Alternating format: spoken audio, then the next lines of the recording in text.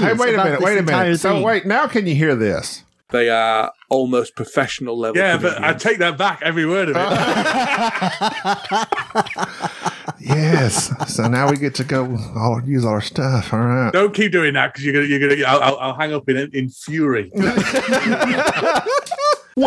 to the Board Game Snobs Podcast. Critically harsh reviews with a touch of class.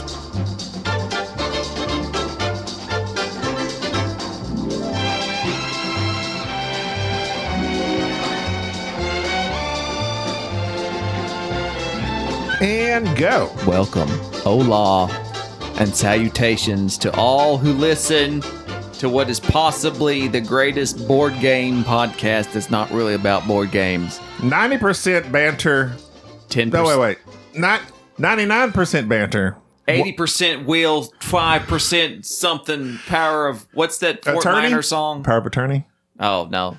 90% banter, 10% board games. We'll go with that. Jerry's here. I'm the primary star. I'm the primary host, Gabi, and with us also is our friend. Hello. The showpiece. Wait, You keep saying showpiece. That, the I don't know what showpiece. that sounds like. Like you should. I don't think know. a showpiece is like a trophy wife. I think that's slang for trophy wife in England. I'm basically the guy who just puts his mustache on the cover of board games and just looks silly. Basically, that's a showpiece. That's not. Way to self-deprecate, Enrique. That's very nice. Very nice with the And with us today, Dan. I would say special guest, but this is your fourth appearance? Daniel. Third appearance? Daniel. So he's a regular guest? Daniel Regular guest, Hughes. primary guest. That's what I call Primary myself. guest, Dan Hughes. Does Dan have a Yes. middle name?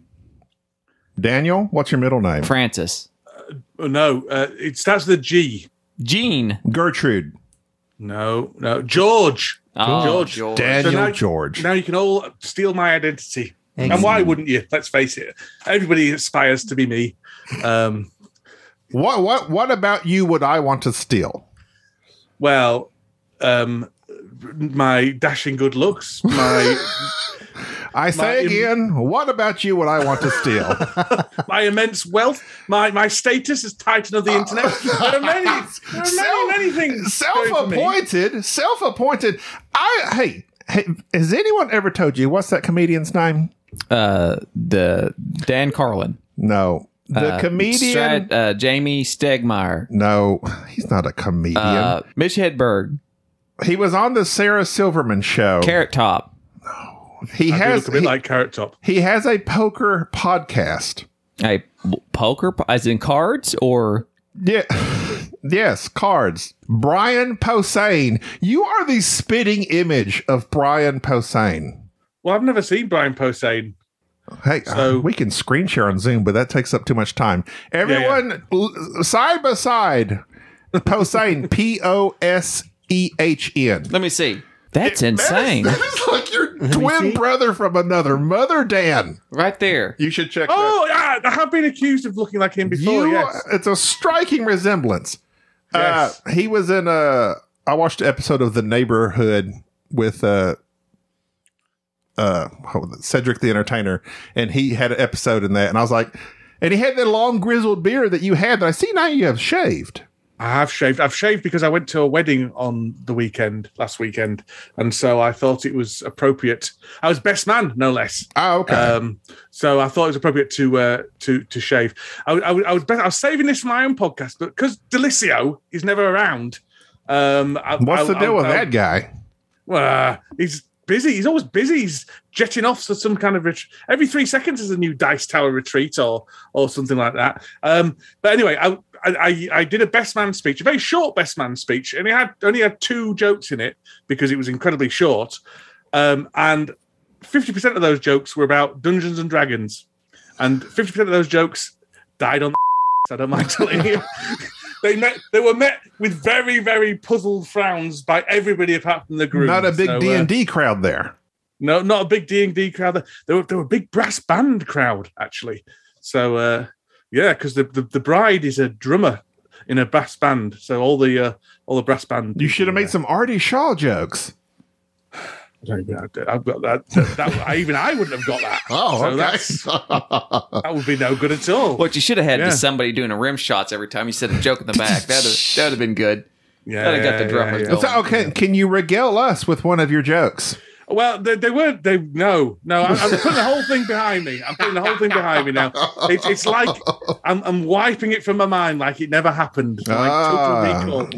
You rolled a D1 on those jokes.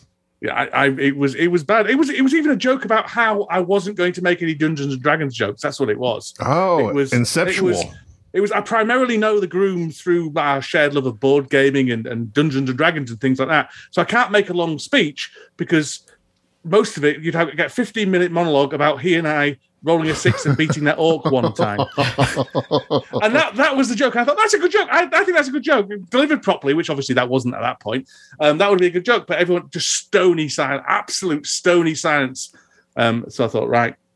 And then you should have started off with some self-deprecating humor, Jerry. Well, that self-deprecation, we were going to talk about that. Thank you for hard merging into that. I'll actually hard merge this twice because I recently had to give an impromptu speech, I guess you could say. And so I will relay this. Well, that's a court appearance, not a speech, isn't it? You can't really count it when it's a court appearance. It's called testimony. Speaking of hard merge, I have to use this every now and then. And now a hard merge into board games. Oh, that was awful. You're the one that got that clip, But not we're me. not hard merging in the board games. Okay, then ignore that whole thing. I'm right going there. to. Please, you I'll wasted cut it your out. time. Try not to waste any more You're time. like an awful 80s music breakfast DJ. It really is.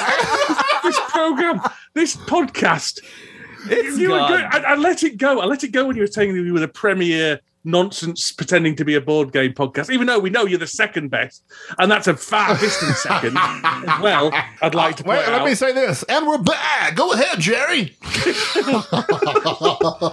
I say recently, we just got done talking about self-deprecation. But a few days We ago... talked about self-deprecation on the podcast coming out after this one, and often making references to the podcast we're about to record that was already in the past. Wow. It's very Inception. interesting. So there's Why some... don't you just do it the other way? Why don't you just release that one first then? No, we're not. No, No, no. There's some things we're going to have to say so that it'll make sense on the next podcast. Wow. Essentially, I was recently awarded, due to my wonderful coworkers and the community that I live in, a certain award that I don't particularly want to get well into. But basically, the local community was doing this thing about healthcare workers, and it was put on. Oh, good for you. You're welcome. And so here in in the Shocking. in the States, they're doing this thing about, healthcare heroes and all this stuff. And for some reason or another, my name got put out there. And long story short, Don't act like you didn't put it in there 20 times. I won. I won. And so I was surprised to come Stuff in the ballot boxes. I didn't even know it existed. I was surprised to come into work. There was a lot of people there, and I panicked because it was obvious that I needed to give some sort of Oscar speech, and I blanked. And so I looked amongst the crowd and realized there's nobody here that probably has watched this show. So basically, I gave my own rendition of the speech given by Major Dick Winters at the end of Band of Brothers. That I'm not a hero, but I lead a company of heroes. And so if anybody ever watches that series and realizes that I stole his speech there at the last... Can we go back to his name real quick? What is it? Dick Winters. Okay, interesting. Go ahead. Great. You've never watched Band of Brothers? No, I just think there's going to be an anonymous letter going into your work, I should suspect, with Gabby's handwriting, asking them all to watch the Dick Winter speech in Band of Brothers. That's what I would do in his anyway. It's on its way. Anyway, so now that I have been labeled a hero, which I have a hard time arguing Hero. with, because I have done heroic things by definition. I have been given, I don't want to say a plaque, but things that say that my name and thus equals hero. Platitudes. It's hard for me to understand self-deprecation. I have a pretty good firm view on what I'm good at and what I'm not good at. And one thing that I've always appreciated about Mr. Daniel Hughes is that he and I share the same reasonable outlook upon ourselves and our abilities and our strengths and our weaknesses. And we are not one to self-deprecate. Interesting, because I would say I self-deprecate incredibly a lot. Oh, so you're one of those people. Yeah. I think that self-deprecation is useless. Welcome to the team, Dan. Fight me over this. I think that, and I want your opinion as a psychiatric, whatever they call you. Mental health. Mental health. Wow. Yeah, we don't do mental health nurse. Mental health nurse. Self-deprecation, is that an activity that is healthy to engage in emotionally, mentally? I think it depends on the culture you grow up in, Jerry. Because I think the things that you're taking for me being self-deprecating, being not self-deprecating, like me calling myself an internet titan, in actual fact, self-deprecation, because it's me making the joke that I am not an internet titan. If you see what I mean, it's done with a sense of irony. Is irony the right word? I don't know. Whatever. I think self-identification is a fantastic tool.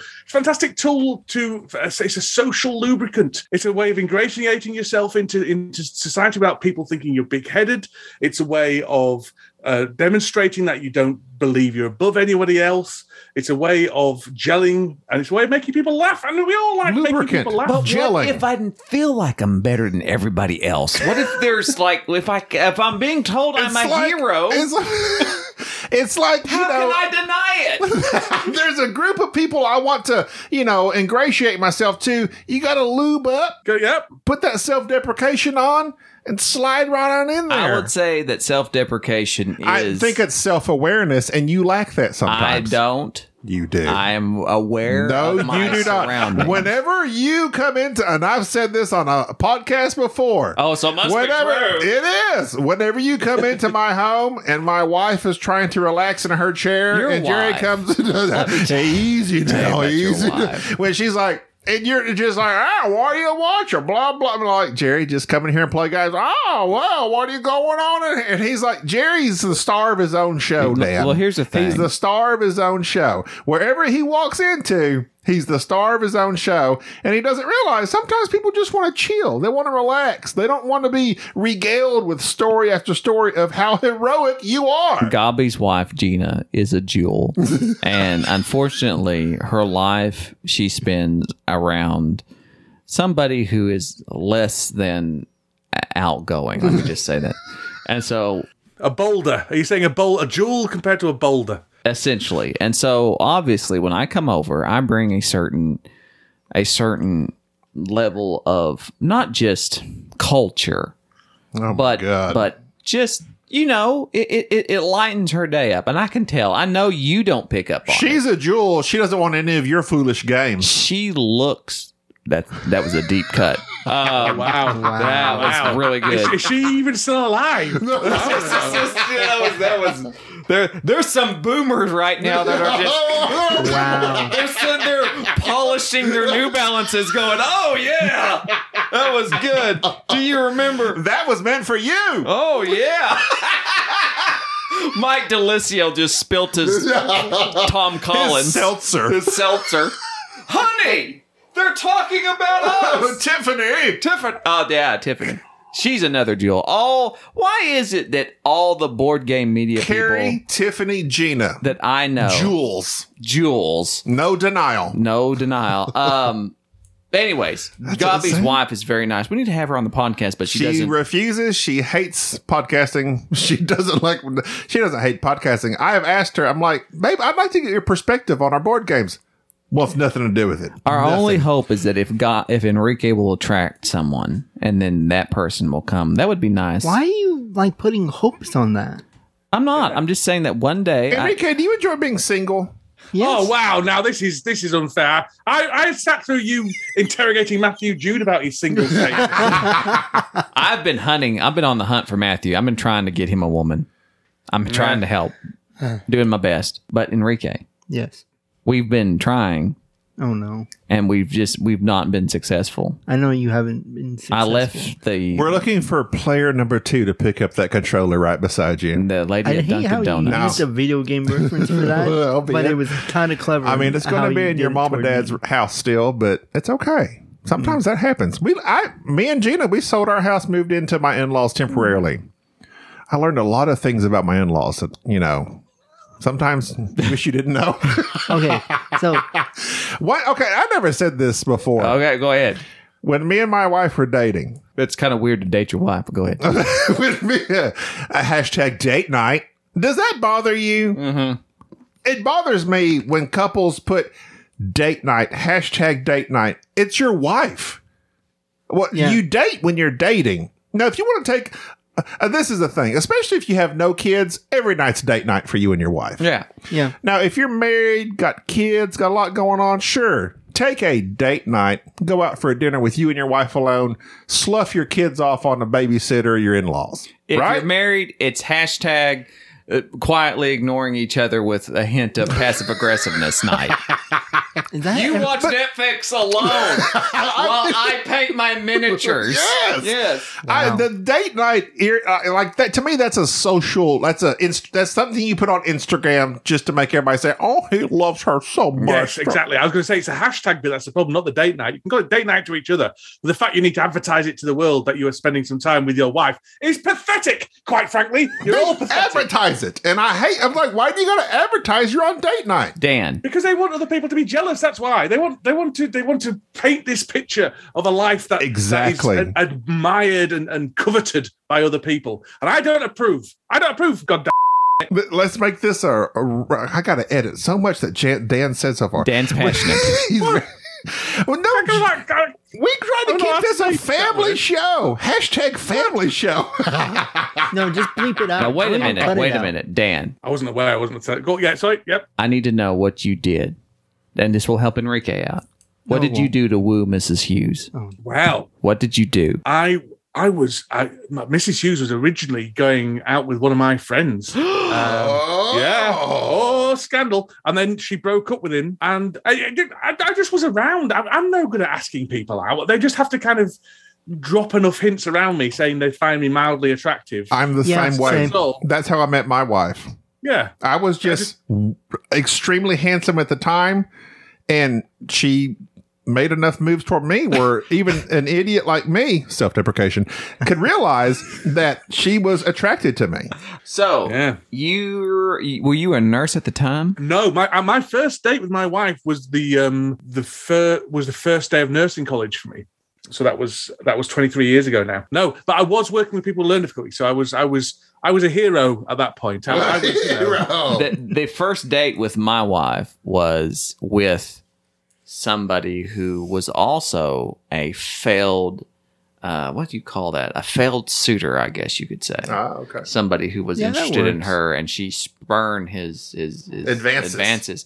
He had then thus been married and recently married, and we and him were friends, and we went on a date together. He taking his wife, and me being quite socially awkward, taking my newly asked out girlfriend. Wait. Your friend was your wife's ex-boyfriend. Yes. No? He desperately wanted to be and was spurned. Oh, spurned. Spurned. The spurn.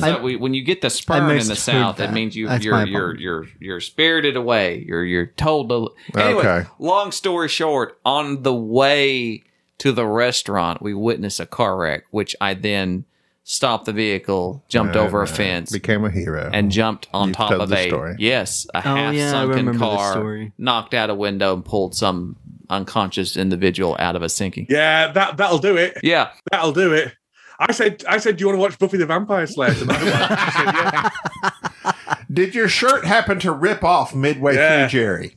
Pretty much. Of course he would say that. So, Dan, your take on self-deprecation, I think that's very interesting. Yeah. I think that people, and I have a very controversial view of it because all of my views are controversial. Because there's novelty. Yep. Right. I think that just self-deprecating is an excuse. It's cliche at this point. Yes, it's not cliche. I'm not cliche. If you do enough things enough times, it becomes cliche for you at that point. I don't know if you know what that word means. I may not. Look it up. He's just looking it up now. Look it up now, please. Hey, wait. This would be a good spot for our ad sponsor. We have not yet done it. Are you going to read it? We need to read it right now. Now this is the ad sponsor. You do your We're being ad featured this week, Dan, and I brought you on. I was like, Dan, he will bring the numbers. because he's an internet titan. Internet Titan Dan, Dice Tower regular. Oh yeah, oh yeah, regular host, no less. Not even one of the hoi polloi contributors. No, I'm a host. You have advanced beyond contributor to host. You, Mike, and Chris. Once a month. Very nice. The coup is nearly complete. What? The coup. Coup? You know what a coup is? Oh, the coup. I thought you said the who is nearly complete. That doesn't work. It's been going a while, but yeah, I suppose so. I think one of them had some trouble with the police. Okay, here's my ad read. Nice merge. Oh my God. See, I'm sure they appreciate that. This podcast is sponsored by Podbean. Podbean is the easiest way to create your own podcast. We use Podbean to host Board Game Snobs. Download the free Podbean podcast app to start, record, and publish your very own podcast in minutes. Podbean provides everything you need to run your podcast, and you can record and publish episodes directly from the app on your phone, Jerry. Really? I don't know. I'm supposed to ad-lib in here. Don't ad-lib. Download the free Podbean app today. That's PODBEAN.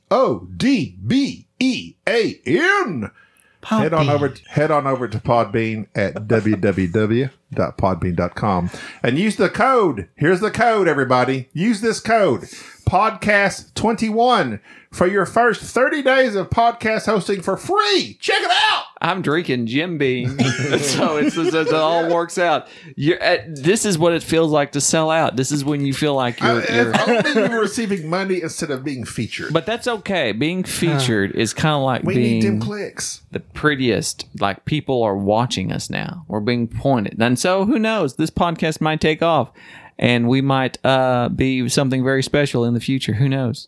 I think we're special now. I The think relationship I have with you and Enrique, it's special to me. Even Dan, as our primary guest. I feel very special. Dan is a designer, and I'm very pleased that I inspired him to design Core Quest, and that he proclaimed on this very podcast he wouldn't ever had no interest. His vehement denial. I don't want to design a board game, and then he went out and designed a board game. I think it's amazing what a smash hit I can do to inspire people who are not motivated, who have no want or drive.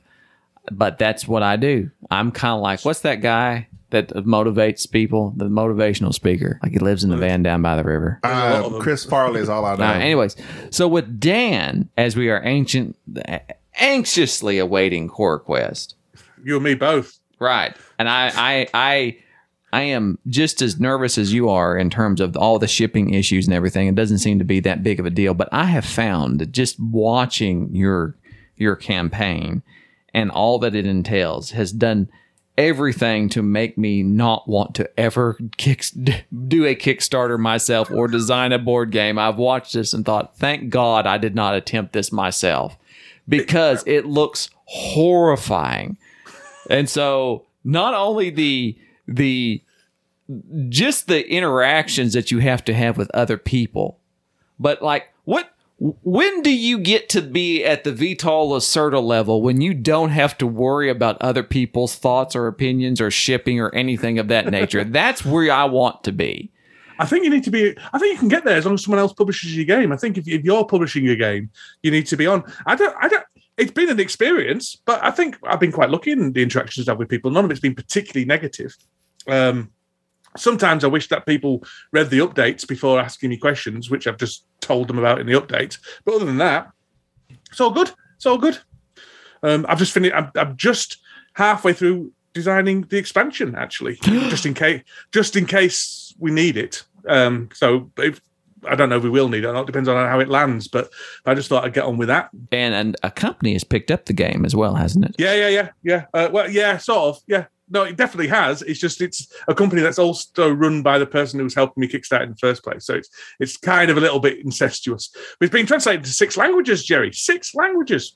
So people can play your game in English, British, and what else? Yorkshire. Yeah. American, but you have to change a few words. Yeah. No, it's going to be in Korean, Chinese, French, Spanish, Dutch, and Polish and English. Ah, the Dutch. I have feelings about the Dutch. I know a number of Dutch people. They're a very blunt race. Yes, Jerry. they are. You probably get on with them very well. They tell you what they think. I'll tell you that much. I couldn't find their country if I tried. I don't know exactly where Holland is at. Well, there is no such country as Holland, so you're all right. Well, there we go. They're Dutch land. Dutch land? Are they Dutchlands? It's Netherlands. Netherlands. I get it confused. Jerry, you're so embarrassing. I'm right American. Now. I don't know. We're not part of. No, it's confused. Holland is an area within the Netherlands. That's a sauce over here that we don't use. Netherlands sauce. We think that I'm from the South. We think mayonnaise is a side dish. We don't use these other fancy condiments. In the UK, mayonnaise is a quite middle class and fancy in itself. Really? I'll have you know. Yeah. I made a dish last night. And I say I made a dish. It was from one of those boxes that they send you in the mail. Like you can sign up where they'll send you. Do they do that in England where they send you food in the mail? Yes, they do. I have gotten into the habit of making dinner utilizing the whatever we call it, the HelloFresh, whatever company. They need to be a sponsor.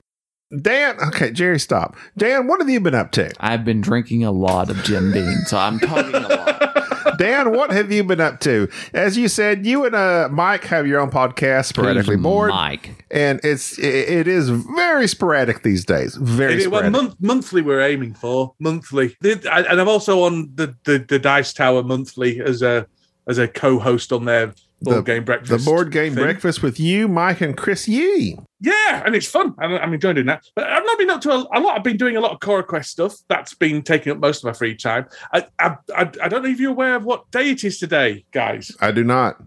It's November the 5th. Do you know the significance of November the 5th in the UK? It's Guy Fawkes. It's Guy Fawkes Day. So Guy Fawkes?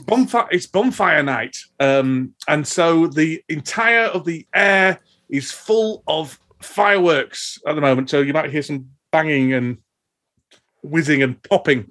I have only seen V for Vendetta once, and that's my only intro into Guy Fawkes Day. Well, that's not really what it's based off, but yeah. Natalie Portman is a jewel. And speaking of jewels, we don't all come together to celebrate V for Vendetta. So what is Guy Fawkes Day to us Americanos? It's something to do with Brexit. Jerry, I didn't ask you. Something to do with what? I asked Brexit. That did have something to do with Brexit. Hey, where's Brexit before Brexit? It's just, I don't know if you call it celebration. It's celebrating the moment where a man called Guy Fawkes, or Gildo Fawkes, I think his real name was, tried to blow up the Houses of Parliament. Didn't he take the ring to Mordor? Yep, he did that as well. After he tried to blow up the House of Parliament. And so he was stopped from doing so, and he was dragged through the streets of London, then burnt alive on a bonfire. Oh. Ouch. Well, that's going to leave a mark. Well, wait a minute. He may have been drawn and quartered as well as... he was treated quite well. It was all about wanting to bring the Catholic faith to the UK, and the UK didn't. So really why do y'all it. celebrate it? That's what I don't... I don't know. I never really quite understood why we celebrate it. We get a big bonfire and you put a dummy on it, which you call a guy, and so you burn this effigy, and often it's the effigy of Guy Fawkes, but sometimes it's the effigy of... he was a fox.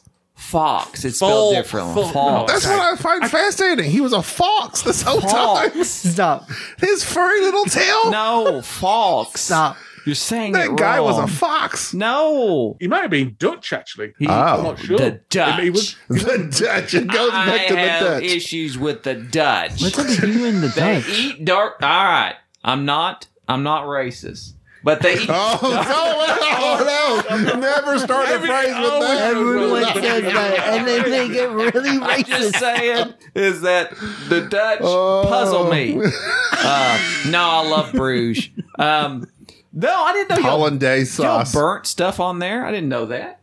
Yeah, we burn an effigy, and there's a bonfire, but then there's fireworks, and I've always been petrified of fireworks and sparklers. You guys have sparklers, don't you? Yeah. Yes. Why are you petrified of those? Well, because during my youth, there was a very effective public safety advertising campaign about the dangers of fireworks, which has emotionally scarred me to a significant extent. And so now I'm petrified of fireworks because I'm afraid they're going to blow up in my face. And there were some really scary adverts on about holding sparklers by the wrong end and getting burns. and fireworks blowing up in your face. And did some of you like light the sparkler and then grab the end that was on fire? No, when it goes out, you put it down and you pick it back up again. Don't grab the end that's on fire. I mean, that doesn't seem that complicated. Enrique's over here talking trash. Enrique stuck his hand in a toaster that was on. So you have no, we don't let you you have no freeness of speech, Enrique. And July 4th, I wanted my toast, though. Yeah. It was stuck in the toaster. Yes, I know. And so July 4th here, blowing up fireworks and things of that nature. So everybody here does fireworks, even year-round even. We have fireworks stores that only open for 2 weeks before July 4th and just sell that's fireworks. The same with us, apart from with November the 5th. It basically, roughly, is very analogous to, And we also, but now it's crept into, it's basically from now till New Year's Eve, because we do fireworks on New Year's Eve as well. So I just hate fireworks. I hate fireworks. It's like Beirut out there. It's awful. The dogs hate fireworks. Dogs hate fireworks. I hate fireworks. Let's ban them. That's what I say. I hate dogs. There's a firework. I'm not interested in what you hate and what you don't hate, Jerry, because you don't like self-deprecation. There's a firework factory just over the valley from me, or used to be a firework factory just over the valley from me, and they used to have, and we can still see they've all got pillboxes that are all 50 meters apart, and each pillbox had one person in it working on their fireworks because they couldn't all work in the same building, because in case one exploded, it was to stop the rest of the place going up in a massive... In case Gerald come to work on meth, we don't want him shaking, setting off a sparkler with the M80s. That makes sense. That's a good OSHA safety thing. You can talk about your hatred of dogs now. No, I have a fake hatred of dogs. What happens is, and I was telling Enrique this, I was trying to help Enrique understand that what he needs to do to suss out any potential mates is to say something that's mildly controversial. So just put out an opinion that might raise some eyebrows. And so just tell somebody, hey, I don't like dogs. I think that they're just, their loyalty is very sus. You think your dog loves you, but he doesn't. It's situational. If he was raised with somebody else, he would love that person. No. I think that's more cats. That's the same as that's the same as human beings. You think your wife loves you, but if she never knew you, she wouldn't love you. You adopt a kid and treat it good, it's going to love you. That's not true. I have two of them, and that doesn't happen. You have to. That's how it goes. So I'm going to have a talk with Kaya when she gets old enough. Kaya loves me. You just said she didn't. No, I just know you have to earn it. No, it's like anything else. It's earned. Good thing you're a hero. When your father's a hero, it's hard not to love him. I don't know. I'm glad. Dan has 4 or 5 kids, doesn't he? Dan has several. How many kids you got, Dan? So he's in 3. Cora being one of them. She's 8 or 9. Cora's the most profitable one so far. Yeah. We need to have Cora on the podcast, Jerry. That would bring in the Dan, numbers. would you allow Cora on our podcast? Yeah, she's in bed at the moment. But, otherwise, what's her bedtime? What time is it now? It's nearly 10 now, so it's before now. She went to bed at 8:30. 8:30. I'm guessing that's 8:30. Yes. Okay. I don't know. You're a weird British timekeeping. So strange. That's a third past Sterling. When does the Queen go to bed? Well, we can't. What's a 10th before the Queen? Yeah. So you have 3 children, and kids are a wonderful thing, especially when you can. This is a conversation I have to tune out on because I don't have kids, so I'm out. You could have had kids, but you chose wisely. I chose not to because really, at some point in time, the kids will turn against you, and you have to be strong enough to decide: is it them or me?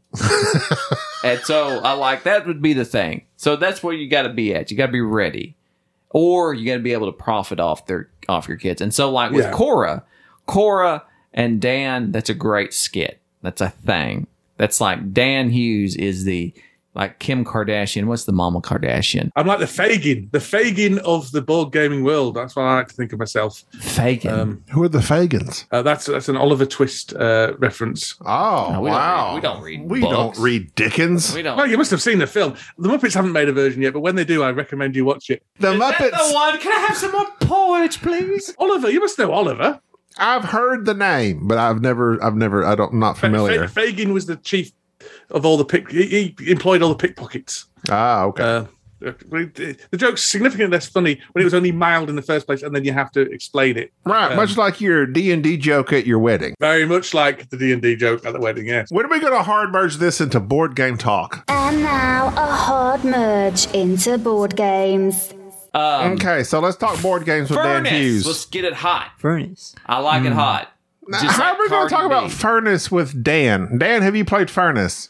No, but I can listen to you talk about Furnace. I told Dan we were going to discuss emotions correlating to board games. I have strong emotions, and they burn hot like Furnace. We'll have to talk about Furnace at another time. Our audience will have to wait. I said we would talk about it in the podcast that's in the future, but yet in the past, I said we'd talk about Furnace even further into the future. Dan, you have feelings about board games.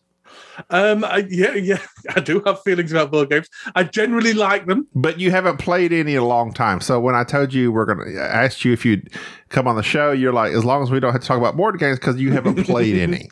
I have played a few. I played what's it called? You see, Undaunted Normandy recently, which I really, really like. So what feeling is it in Undaunted Normandy? Well, this is it. This is interesting because you said you wanted to talk about feelings in board games and emotions in board games and what emotions board games kind of generate and things like that. And I'm not sure I like board games generating emotions because when they generate strong emotions like excitement or frustration and things, it generally turns to be negative for me unless you're playing a cooperative game. When I start getting excited about a board game, it means when I'm about to perform the killer move or something like that. And that excitement is always tinged with a bit of aggression because you're generally playing against somebody else. And I find that very disturbing about myself, how bad a loser I actually am. I like to think I'm a good loser. But when I'm really invested and really excited about something and then it doesn't go my way, I can get a bit sulky. And often emotions and board gaming don't gel particularly well for me. As I tend to turn negative, I quite like the more cold, the more rational side of board gaming. And I like the enjoyment and happiness of spending time with my friend. But the actual board game causing emotions often aren't massively positive. Well, what about, and this is what I was thinking, was like when I play certain games, like it will give me a feeling, and I'm a tingle. You call it a tingle. It will give me a tingle in your left ear. It will give me the tingle in my right ear, Dan. My right ear. I apologize. And it's like we played Space Race. It left me dead inside. There was no feelings with Space Race. Much like my first wife. Hated it. You hated it. So, and when you say feelings or emotion, that could be a broad spectrum. So, satisfaction, is that a feeling? I don't think so. It might be a feeling, but it's not an emotion, is it? It's not an emotion. Satisfaction is an emotion. It's a very bland emotion. But I was thinking of, so like when I play certain games, like I broke out Riverboat the other day, and it was just so smooth. And it's like, it gives me, I have a feeling, I don't know if it's an emotion, but it gives me a feeling of just like, it clicks in your brain. And because it clicks in my brain, and sometimes games don't click in my brain, I'm like, this is very satisfactory to me. And if something's satisfactory to me, I mean, that's basically like a, I don't know, like brings me peace. And I'm playing this game and it's bringing me peace playing this game. But you sound like, do you know who you sound like when you're saying that? Oh my God, who? You sound like Mr. Spock. You sound like it's bringing you peace because it's clicking and it's logical. And it's a logical game. Riverboat's a very logical game. I'm sure it is. And so the gears are working. And so it brings you peace because it brings you that kind of meditation, that mindfulness, that kind of focusing on the logic puzzle of it. So it's not raising emotions in you, is it? See, Dan is drawing a differentiation between emotions and this actual type of what you're describing. He keeps talking about satisfaction and him declaring that that's not necessarily an emotion. This is very subtle. It might be an emotion. I just don't consider it emotion for me. I would think satisfaction is an emotion. Well, no, when you say emotion, and this is interesting because when you talked about emotions in games, like I thought of like anger, frustration. I mean, those are the outright, yes, but I mean, to me, satisfaction is an emotion. Well, of course you like satisfaction because that's like... We don't need none. You don't need that. The best thing about satisfaction is it's quite satisfying. It satiates I like that. whatever. But I think that when you think of emotions, like I think of excitement, I think of excitement, frustration, and those are the two things that come into mind when I. It's either like it'd be either excitement or anger. Probably the two people look for when they're looking at a game. The most excited I've ever seen Gabi in a board game is when he literally jumped up from the table and he ran around his house. Like he jumped up from his kitchen table, ran into his living room, and ran the circle of his house, and we were playing Star Wars Rebellion. One of the greatest days of my life. And it was a game of very thematic, and I was beating the fire out of him the entire game. I was the Imperials. I am blowing up planets, and I think I know the Empire was indeed striking back. Yes, I think I know where his base is, but I'm moving the Death Star, and every time I moved it, we would fire and blow up another planet. So I'm leaving destruction in my wake, much like my first wife. And then at the very last, he attacks me with a few X-Wings, and it was Leia who was commanding these X-Wings. And I destroyed him except one X-Wing. And then he plays this card where he rolls this dice, and if he gets this, he blows up the Death Star and wins. So it came down to this entire game that we had played for like 2 or 3 hours being on a dice roll and this Hail Mary move. And he pulled it off, and he just lost his ever-loving mind. It is one of my greatest gaming moments. Tore his shirt, ran off, shredded and just went insane. And I remember sitting there thinking, this is the feeling. This game is great because it provides that for that particular player. Yeah. You can pull something off and have that feeling of what you got to relive the emotions that you felt in watching the original Star Wars and watching. It's such a good game for that, though, isn't it? Yes. Such a good game. Anyway, that's the point. And at the same time, not that every game of that particular, not every game of Star Wars Rebellion is going to lead to that. No, but games that have emotions in them, like they're woven. There are certain games that lend themselves to that more than others. For instance, at a previous podcast, we talked about Dead Last, a little stupid party game, and we enjoyed it quite a lot. I made the mistake of taking that game to work and playing that with people who are not board gamers, who are very sensitive, and took it personal. And that elicited some very negative emotions amongst the players simply because it's a vicious game. Dead Last Dan. Have you heard of that? I've heard of it. I haven't played it. It's very much like playing Mafia, except you're just saying, you're the Mafia. Everyone, let's kill him. It's just very out in the open. And it is not for the sensitive. It is not. But for those that can handle it, it is freaking amazing because if you get the majority of people to vote off a particular color, then that person's gone. But if you make that outright known, then that person can play this ambush card, which defends them from that. So it's like you have to let people know we're voting for this person, but not really. We're voting for this person because if that person knows, and it's an amazing game for just how outright blunt and blatant it is.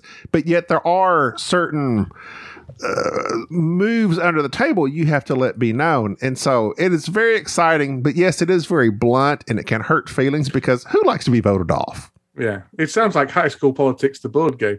It can be. It's like Mean Girls, the board game. It's like, let's vote off blue, but let's really vote off red. It's great when it's you because you never see it coming. Or when you pull something of that sort off because then it's obvious that you were able to finagle everybody at the table to keep this secret and this person didn't see it coming. But that game in me creates A, excitement, B, paranoia, both emotions or feelings. I guess feelings and emotions are interchangeable at this point. Yeah, I was going to say it's difficult to differentiate now. That sounds being a bit too harsh. That's what I like about that. And let's go hard merge that into Raiders of the North Sea when I first played it. There's some games that are like, you read all these rules, it's like, oh my God, what are we playing? It's like freaking Excel spreadsheet. You hear that a lot. But then some games, and it's like you're just waiting for the moment when you finally understand the game. Raiders of the North Sea, I read the rules, we played a round or so, and like, bam, it clicks. And it's like, I understand what this game is doing, and it provided a pleasing sensation to me. I understand that, but that's not that is your logic.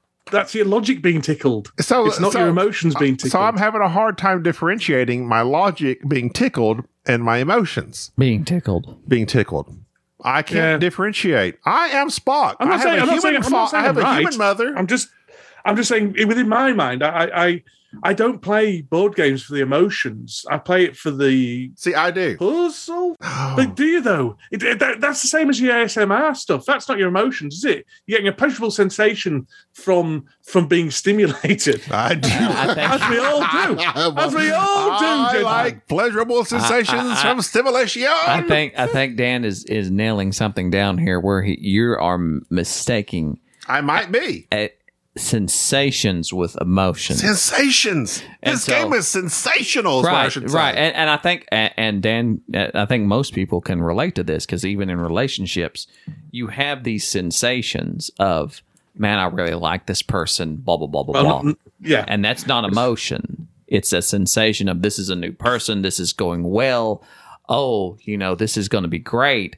Well, go to IKEA and try to buy some furniture and put it together and see if that sensation lasts and see if you don't hate that person for the rest of your life. Anyways, that point being is that there are certain sensations with board games and then there are certain emotions with others. And I think that differentiates between and I'll use Furnace, which we'll talk about in another episode, but essentially that game when I was playing it gave me no feelings whatsoever. There was no excitement. There was no anything of that nature, but the sensation of I'm trying to build this very apparent engine by bidding, and I need this card, and I need to bid high enough to get this card. But now I need to bid on this card to get these resources as well, and that would work well. And so it's all logical, and it's that sensation or that satisfaction of I've got the cards I need, I got the resources I need, now I'm going to run my engine. That's not necessarily an emotion of excitement, but rather a sensation of everything's going according to plan. Maybe it's a bit like the difference between a craft and an art, in that a craft is a series of techniques that you perform to get the outcome that you want, whereas an art is very much more of an interpretation of your own emotions that expresses itself through painting or whatever. And that's hard to understand too, unless you take part in something that is considered an art. And I think that a lot of people don't make that differentiation either between a craft and an art. Because a lot of what we do in connections with board games, and I say board games, I say in design. I've never designed a board game, but a lot of designing a board game. You should try it, Jerry. It's good. I know. I hear that, and then I read the comments. A lot of there are board games that are designed via a craft, like it's obvious. You took mechanics that work, and we have pieced these well-founded mechanics and this spreadsheet and these numbers, and it makes sense. And then there's art. There are board games that truly are a work of art, where you can tell that the designers have put together something that is an expression of their emotions, and it lets you experience something that you can't really have any other way. One stupid instance that I often think about when that argument comes up about board games and art and craft and whatever, are they truly art? I think of Zaya, the space game, the big sandbox space game. I purchased that. I had it on my shelf for a long time. I finally learned it, and we set it up and played it. And during the teach, I remember telling everybody, you scan before you put out another tile, another hexagon.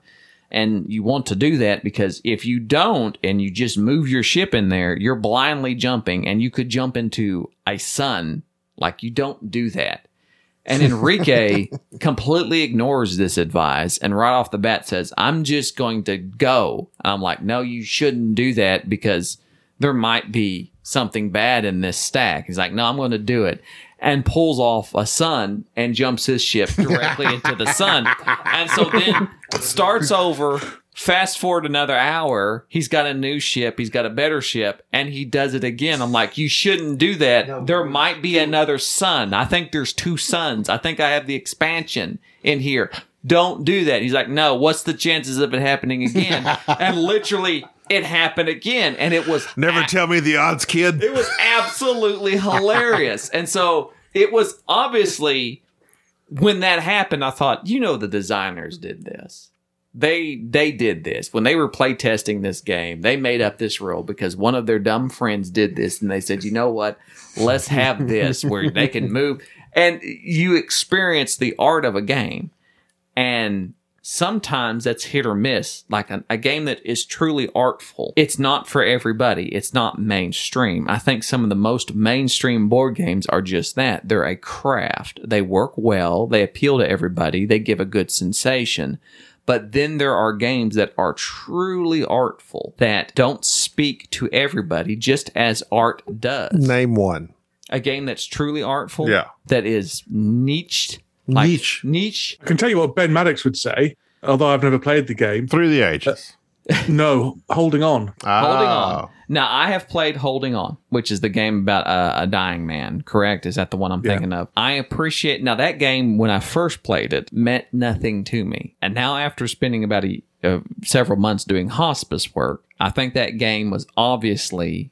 If I played it again and looking back on it, I think it certainly means something completely different. And it's because of experiences. And that game was designed, obviously, by people who are trying to they wanted you to be able to live and see this character go through this end stage of life and being able to go back and look at their previous dealings. What you're saying to me, though, tends to lend more itself towards storytelling games, right? So and that's a good point. Now that is a good point. When you watch shows, there are certain shows, I say shows, television, whatever, that when you see them, they mean nothing to you because you have not experienced that. Like you're playing off the idea of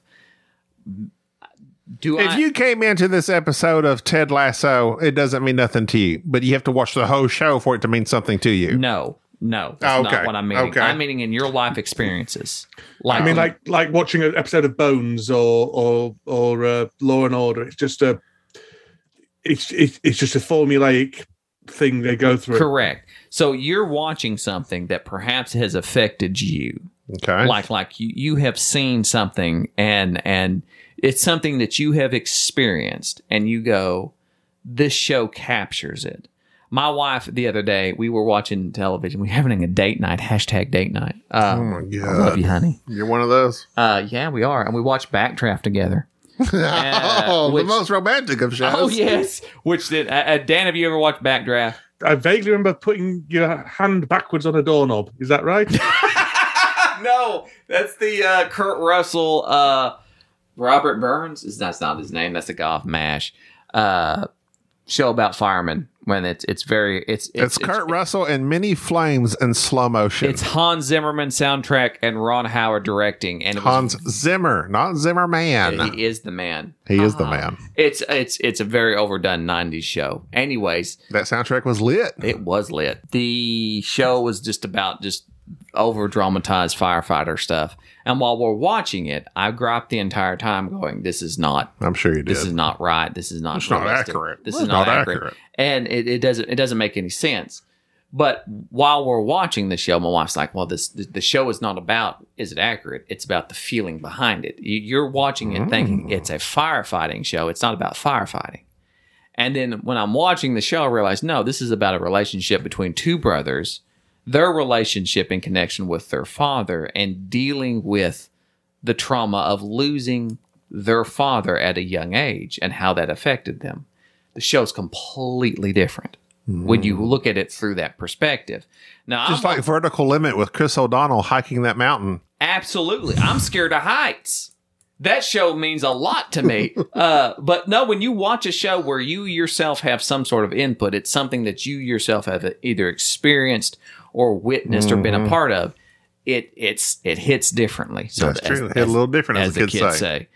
And at least 3 years ago. I think with board games, sometimes we play games And we're looking for not just sensations, but emotions that perhaps are just outside, sometimes are just outside of what we were expecting. Like, that's why I've often said about Game of Thrones.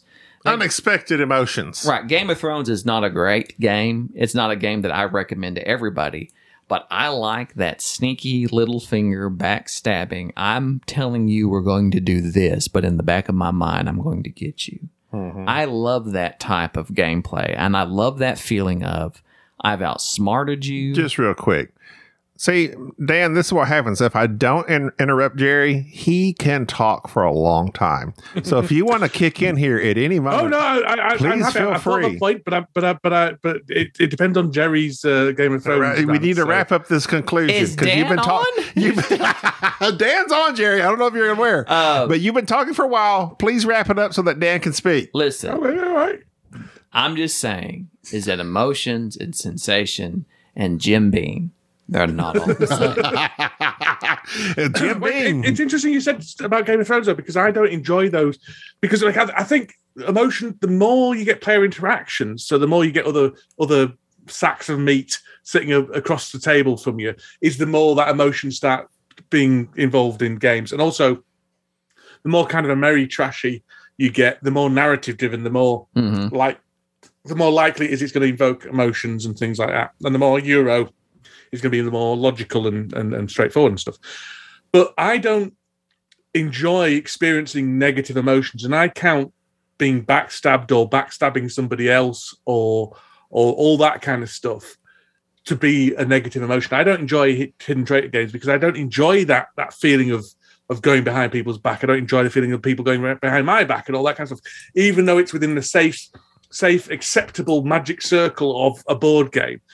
Just like I don't enjoy horror films where I don't enjoy being scared, even though it's within the safe, magical circle of this isn't real, it's a film. I still don't enjoy it. I don't enjoy practicing those. People say that horror films are popular because people get something out of practicing that emotion, if you see what I mean. Practicing being scared, practicing being concerned and things like that, because it's in a safe space, and so therefore you can go through the motions without actually having to do it for real. And similarly, hidden traitor games, high conflict games, all that kind of stuff allow you to be aggressive within a safe, acceptable space. But just like I don't enjoy being scared even within the safe space, I don't enjoy feeling aggressive even within the safe space. That's completely my own perspective on things. And I accept that other people do, and I don't think less of it, but I think a little bit less. It sounds like you're saying I'm a closeted psychopath who likes to backstab. I think the word closeted is doing a lot of work. Well, see, when we played the very game that Jerry's talking about, Game of Thrones, he backstabbed me. Instantly. And so, instantly, first move out of the bucket, Jerry, we got an alliance, right? Yeah. All right. Oh, you've turned against me. I was angry. But being able to continuing on playing the game, I appreciated that.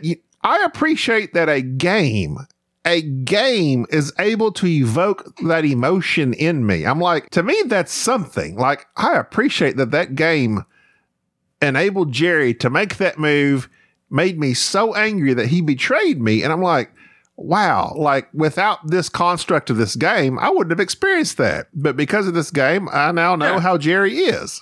So it's a safe environment, isn't it? It's a safe environment to play out those emotions. It's nice to know that, if I was born hundreds of years ago, I would have been in this situation. I'd be dead. You'd be alive. I would be one of these people. That would have been my persona. And this board game allows me to exercise what is something that I find to be not necessarily a quality, because I don't think that backstabbing and convincing and things of this nature is necessarily a quality, because in real life I would never manipulate and move about. But the fact is that I know deep down in my psyche there is something that exists that I find to be rather entertaining when I indulge in it in this realm of being able to say, look, we're going to plan this out. This is what we're going to do. And at the very last, that feeling of, okay, yeah, you thought this is what we're going to do, but I put it over on you. You assume this is what was going to take place. But now I have moved everything around to where now I have the upper hand. And this has all occurred with you went along with it. I've tricked you. Congratulations. I'm a magician. I've manipulated things to work out into my favor. And I think that board games allow people to indulge in those emotions. And I think that's an interesting point, that the difference between emotions and these sensations that they give you. And really, I think that that's really what makes a great board game, is either those that hinge on these very intense emotions like narrative games tend to lead towards stronger emotions. I think Ameritrash rather than narrative. I think obviously sometimes they're quite closely linked. Yeah. Just as Jay was about to say, Cosmic Encounter can invoke some pretty intense emotions, and that isn't a narrative game. There's a narrative. It is in that a narrative emerges from it, because you can tell us. You can't tell a story about what happened in Agricola a month later, but you can definitely tell a story about what happened in Cosmic Encounter a month later. So a narrative does emerge, but it's not a storytelling game. So then, speaking of these two different types, then, so let's say American narrative gives you strong emotions. A good European gives you a sensation. I know some good Europeans. Is that what we're saying? So like we were saying, like this game we just played, Space Race, straight up Euro style game, card playing, zero sensation, nothing linked together. There was no theme, zero sensation, it gave me anger, but not in a good way. But like a solid game like Marco Polo, any Crescent City Cargo, any of these games that you're doing these logic puzzles and it clicks that thing in your brain, you're like, gives you this good sensation, which I guess now we're differentiating that. According to this podcast, well, we don't have to. I'm just saying, within my mind, it's differentiated. Well, that's a curious thing, though. A good sensation in your brain, that tickle of your brain versus good an emotion. Vibrations. A good vibration in your brain versus an outright emotion of anger, joy, happiness, exultation, betrayal. It's interesting. I'd like to know the delineation between those two. I think it's been personal, won't it? It is personal. Like with Cosmic Encounter, like all the great experiences. Like I think we should just do a Patreon and just sell tickets to play Cosmic Encounter with Enrique, because anytime you bust out Cosmic Encounter, Enrique loses his ever-loving mind. How so? Because of the cards. Enrique likes cards. He likes having a weird power that is super. Hold on, Enrique, you've been off this whole time. But mainly, Jerry is afraid to just play card games with me. I don't. Yeah, he's scared. You're saying he's scared. I can see him trembling from here. That's an emotion. He's scared. Actually, you know what? Deck building games. Hey, wait. We played Furnace. That was a card game. It was a card game. And I believe that who won? You did. That's right. Okay, go ahead, Enrique. But not just any card game, mainly deck building. I have a somewhat innate ability of being able to just play a deck building game. And I don't know what it is. And deck building to me is a craft, because it takes a lot of skill and knowledge to be able to piece together this. And it is very satisfying to do so. But like with Cosmic Encounter, being able to have this weird power and this negotiation and these weird cards and the backstabbing, some of my most favorite of board game stories that I've ever had have come from playing Cosmic Encounter with Enrique and a large group of people. And it's because of the alliances that are made, the craftiness of the negotiations and the card play, and just the absolute craziness that occurs in that game. And so I think that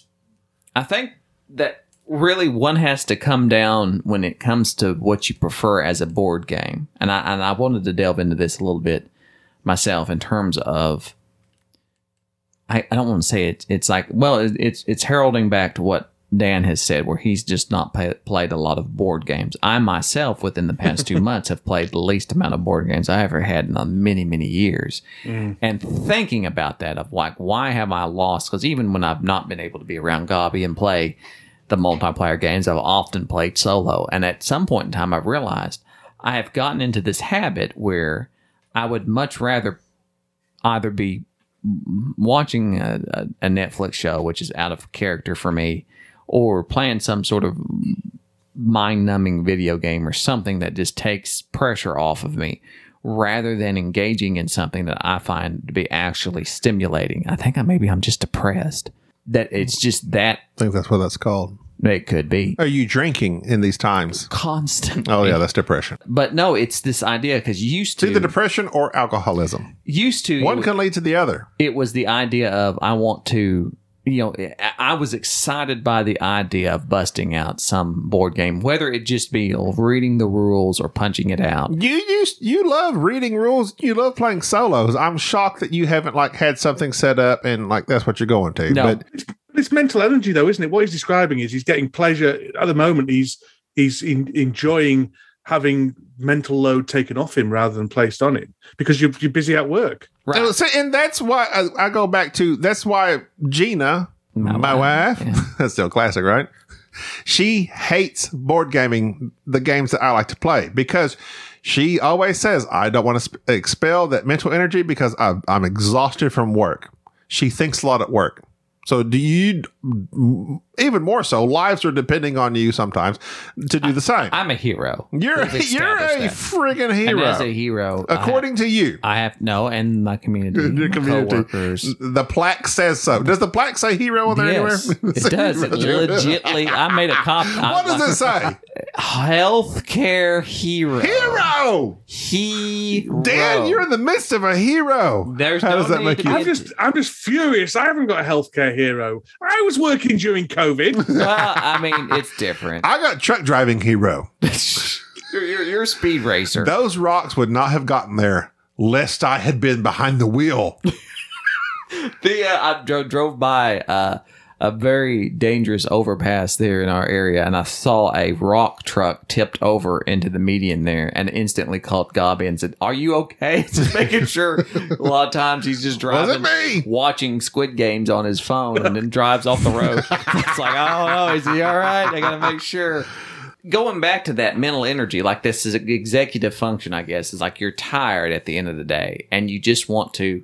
I've deleted, and I don't buy into TikTok. this. Yeah, I told Gobby. Gobby's always watching TikTok. Love TikTok. That's where I get all my news from. Well, Gobby's always sending me these videos, and I didn't have the app. And so they're hilarious. I ended up getting the app, and then I thought, this is going to be a neat experiment. I'm going to just watch this app for a little bit and see what videos pop up. And apparently, TikTok thought that I was super interested in Bigfoot and skinwalkers and UFOs. I don't know what it saw in me or what I watched. That's called the FYP for you page. That means you clicked on something. But that triggered the algorithm. Like every video was just making me more paranoid of maybe there is. Or maybe you said, I listened to Death by Monsters and TikTok was listening. But with that, I deleted it because it realized that TikTok is useless. I like being able to get information from something, not somebody rattling on for 30 minutes. And then, or 30 seconds, and then it's gone. But this feeling of I need to have something that is stimulating, that's hard to get back to. And this idea of dopamine, surging through your brain because you're playing this Bejeweled or TikTok or whatever on your phone. I think that's an important aspect of how we can drown out and keep ourselves entertained, but not really stimulated. Well, we had this discussion previously, and I was saying there's something different between drowning hours into social media. Talk about no feeling. You get zero feeling from that other than wasted time. You're like, where the crap did my time go? As opposed to when you do put forth, when I put forth the time to set up a solo board game. Say I set up a solo board game. When I sit there and I play a game of it, 2 games of it, I told Jerry in a previous podcast, I feel like a sense of satisfaction from playing a solo board game. More so than watching a show or browsing social media. I get nothing out of social media, but when I play a solo board game, it gives me a sense of satisfaction. This is completely stupid. The only thing that kind of gives me that is when I complete a series of television. When I close something out, I have completed Cowboy Bebop. I'm done with it. I get that sense of fulfillment, like I've accomplished this. It's so stupid. Well, that's no more valid than finishing a solo board game. I mean, I know, but more often when I play a solo board game, I get that feeling, or even reading a book, completing a book. It's like this. It's because in your mind you have categorized things into virtuous and non-virtuous, and playing a board game you've categorized as virtuous for whatever reason. Reading a book you've categorized as virtuous for whatever reason, and finishing a series of things gives you that sense of completion. And I'm exactly the same. I've got a little TV app, and if I finish a series, I got it, and I click that button, and it makes this little animation. And even seeing the percentage of how many Bob's Burgers. Oh, I've done 33% of Bob's Burgers. So there's something in us as human beings that we enjoy. We like to complete things. We like to complete things we see as valuable. We feel like we're making progress, even though we're not. We're not. I completed Cowboy Bebop. Did that do anything for my life? To me and my brain, it did. You're ready for the live action. I'm ready. Now. I want to see how they interpret. Yes, whatever. But Gabby, it did do something for your life because you consumed a piece of art. I guess so. I consumed art. Yes, you consumed a piece of art, and therefore your cultural inner cultural self is richer for consuming a piece of good quality art. That's why you feel positive. I like that. That's very good, Dan. You're consuming art. I'm consuming art. Just like when you finish a book, you've consumed art, and occasionally you might, sometime 10 years in the future, something might remind you of that book or something like that, and it kind of goes, oh, yeah, it's now in your brain. It's you've developed yourself as a human being. I watched that. What happened? I just watched the 4th season of Will and Grace. I am consuming art. I would argue you are consuming art. Yeah. Grey's Anatomy, season 10. Oh, man, don't get me started on Grey's Anatomy. Go ahead. Well, leading into that, it's like, okay, so then it's like, okay, talking about, then you go into art, consuming art. What's art? What's not? I mean, is watching there's some movies that's like, oh man, the critics are like, that is a work of art. That's a piece of art. As opposed to something that's just like National Lampoon's Vacation or whatever. I mean, you don't get the same feeling from watching that as you do Schindler's List. It's like you feel an accomplishment. Or you shouldn't. There's a snobism to that, Gavi, which is appropriate for this podcast. Obviously, there's a snobism from that, and I would say that you get something from everything. I mean, the problem comes when you just do that exclusively, when you just watch TV all the time. But a wide variety of diet of going for walks and playing board games and reading books, reading comics, watching TV, watching films, that can't do anything but make you richer. So this is my question then. Is it okay to be a consumer only? It's interesting, isn't it? Because I sometimes feel guilty that when I produce only, like at the moment when I'm occasionally putting out board game content, but not really listening to any board game content, watching any board game content, or even playing many board games, I feel guilty because I feel like I'm almost leeching off the audience type stuff. I'm being disingenuous. I think it is. I think it is okay to be a consumer only, but it's. I don't know how anyone manages it because I can't. Not just like you guys. I mean, you guys have an internal desire to produce, even though no one listens. Yeah. Well, I've heard this analogy many times in my life. It's like being invited to I don't know, what's they call that? A potluck. Do you have potluck dinners, Dan? Yes, I know what they are. I think they're called something else here. It's when, like, I bring a casserole, Jerry brings spotted dicks. That's what it's something more cultural. Hey, I tell you what. If I ever visit, I'm bringing a spotted dicks. It's lovely. I bet you are. So it's like everyone brings something to the meal, but you're the only one. You're just consuming only. So it's like, when do you bring something to the table? So that's kind of like the thing I always wonder about. It's like, I'm taking it all in. But what am I contributing? Well, besides this podcast, besides this podcast, nothing. I think in terms of creativity, though, like we've had this discussion about creativity being something it's not passive. It's something you have to actively engage in, something you have to do to get better at and to get kind of the juices flowing. And like Dan is obviously someone who has produced and has been on both sides of that spectrum. My juices are flowing everywhere. We have been privy to. You should wear a diaper. We've been privy to a lot of your juices. Speaking of which, so like, I'm going to interrupt you shortly, but along these lines, Jerry's like, you got to like to be a writer, you got to write. Like you just got to write. Just start writing. And I've read that before. If you want to write comedy, anything you want to do, artistic or whatever, you just got to do it. If you want to be a writer, just start writing. So so stupid. The other day, I'm thinking about. I don't know why this popped into my brain, but like I'm trying to learn to write things down as they pop into my brain. So like there's the movie Apocalypse Now. Right. I heard somebody say the other day something about the Acropolis. I'm like, what about the Acropolis now? And I say, I like the smell of gyros in the morning. So that's a joke. I should write that down. But is that a joke? Is it any good? Well, it doesn't matter. I'm writing it down. Now I'm creative. Yeah. Yeah, and you write down every day. Don't you? You still take you do your teenage journal, don't you? Do what's that? I thought you do a journal, don't you, Gabby? Yes. The diary. Yeah, well, you're writing then, aren't you? Yes. You're being creative every single day. I'm writing. I don't know how creative it is, but yes.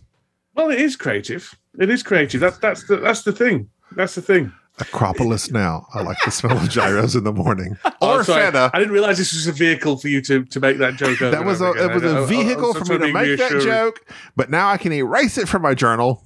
Well, there you go. But I think that producing something and being creative, like having something that is yours, is a different feeling than consuming. I think that when you just consume things, you get into this mindset of, I don't want to say being critical, but it's almost like it's never enough. It's like when you have to actually do something yourself, you have a deeper appreciation for it. Like I must assume that like Dan has a different viewpoint of board games, having to go through the design process and then publishing it and then Kickstarters. That now, from my viewpoint of it, it's just I'm giving somebody my money. I hope this game shows up sometime in the future and that the meeples aren't warped. It's different. It's a different thought process. This will go into our podcast next week that we recorded, but we're in the past and the future. We were talking about when does something become worthy of criticism, and then how do people feel about that criticism? So, have you ever heard so if someone was to give a negative review of CoraQuest, I will. Have you heard a negative review of CoraQuest, Dan? I've heard negative reviews of not reviews, but I've heard negative opinions of CoraQuest from playtesters, which have been very useful because that helped me change it. But now it's set in stone and is in a box, and I can't change it. Okay. It hasn't come out yet, so no one has had the chance to. I'm very, very fearful of it, I must admit. So once it comes out, and you see the first one that says this is more like SnoraQuest, how do you? No doubt, as the designer, how do you think that will affect you? That's going to sting. It's going to sting. I'm in the unfortunate position of being a complete narcissist, so I'm going to watch absolutely everything. I still Google CoraQuest to see if anyone's talking about it now. No one is, but I still Google it to check if anyone is. So when it actually comes out and people are going to start talking about it, it does worry me.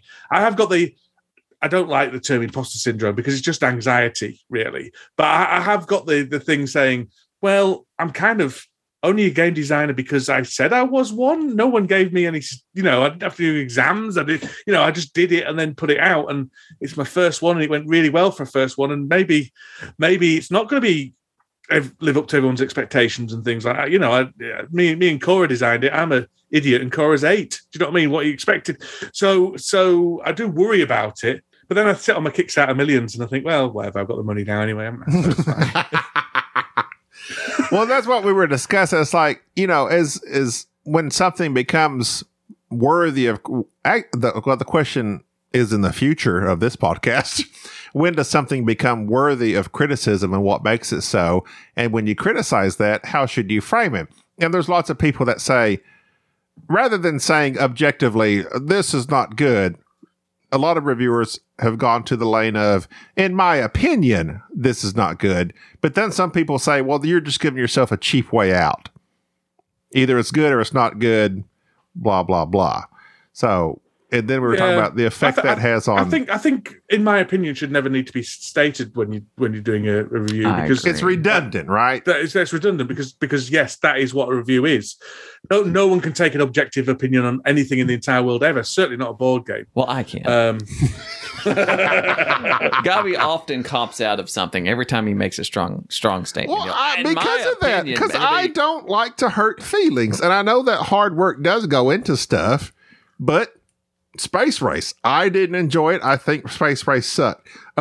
Literally, I posted on We're Not Wizards Facebook page. I said, "Has anybody played this?" And somebody said, "Is he still alive?" He's still alive. I haven't heard from him in a long time, but he's still active on his Facebook. But someone did say they like Space Race a lot. I'm like, oh, okay. Well, then I played it. I did not enjoy it at all. I think it's fine to recognize other people like stuff you don't. But I don't like, in my opinion, you know, it's like, well, yeah, we know that already. We know it's your opinion. Everything I say is my POV. No, I like to say other people's opinion and pass it off as my own. I often read reviews before I give, you know, my opinion on things. Well, but I find that just the whole creative process of not just board gaming, I think it can be applied to movies or anything. When anything comes out into the public sphere, and now we have this inward, I don't know, it's like now we're given permission that we can be critical of it, which is fine, I believe, in my opinion, because, I mean, really, at the end of the day, it's not objective. It is subjective. There are some objective thoughts that can be given in terms of quality and like perhaps the production value of something, but in terms of the actual feeling and emotions that something elicits, that's purely subjective. And so to get tied up on that, and I think that stems from us being really concerned about not just being what we would consider to be critics of board games, which, although we're not board game reviewers, we're just critics. We're just harsh on what we like, and just yeah, there you go. That rather, at the same time, there's got to be a certain amount of satisfaction that just comes from the hard work and the labor of designing a board game, no matter what anybody thinks of it. Yeah. And so I think that's the point. What I'm trying to do is make you feel good that when Core Quest has horrible reviews, that you can at least sit back and bask in the glow that you had a good time making it. And nobody can take away the experience that you had designing a board game with your dog. Exactly. I mean, I always said this isn't the game, this is the rule book. I just wanted that in my hands, and I've got that in my hands now. So that is what I wanted out of it ultimately. And the rest of it's gravy. So yeah. And I'm very glad that I could inspire you to greatness. Yeah, you did to a certain extent, because I don't think I would have said you fancy making a board game if I hadn't just recorded with you the day before. Yeah, see, and that's see, so you've heard it himself. I am a board game hero. So I am a healthcare hero. What you need to do is you and Jack and Kaya make a derivative game of Core Quest. Well, no, my kids aren't smart enough. Oh, it's okay. Your kids are the same age as Cora. They don't mean nothing. Yeah, his kids are American now. They're American. What were they going to bring up? My kids eat glue. Dan, thanks for coming on. No worries. A pleasure as always, with an hour's notice. Yes, you came in guns a-blazing for this Podbean's featured special. Yeah, but Libsyn's a bit better, but still. You know, I have struggled when we were looking for a podcast host. It's like there's so many out there. You can post on Anchor for free. And Hey, they will. They'll Podbean. No, let me take that back. All right. Well, Dan, give your family our hellos and give Mike our love. Oh, well, I will do. I have to wake him up now, but okay. No. All right, I'm going to do that now. Next time you see Mike, give him our love. 3 months away. When's that going to be? Am I right? He's too busy at the Dice Tower Spa. DTHQ. Am I right? Whatever that is. Yeah.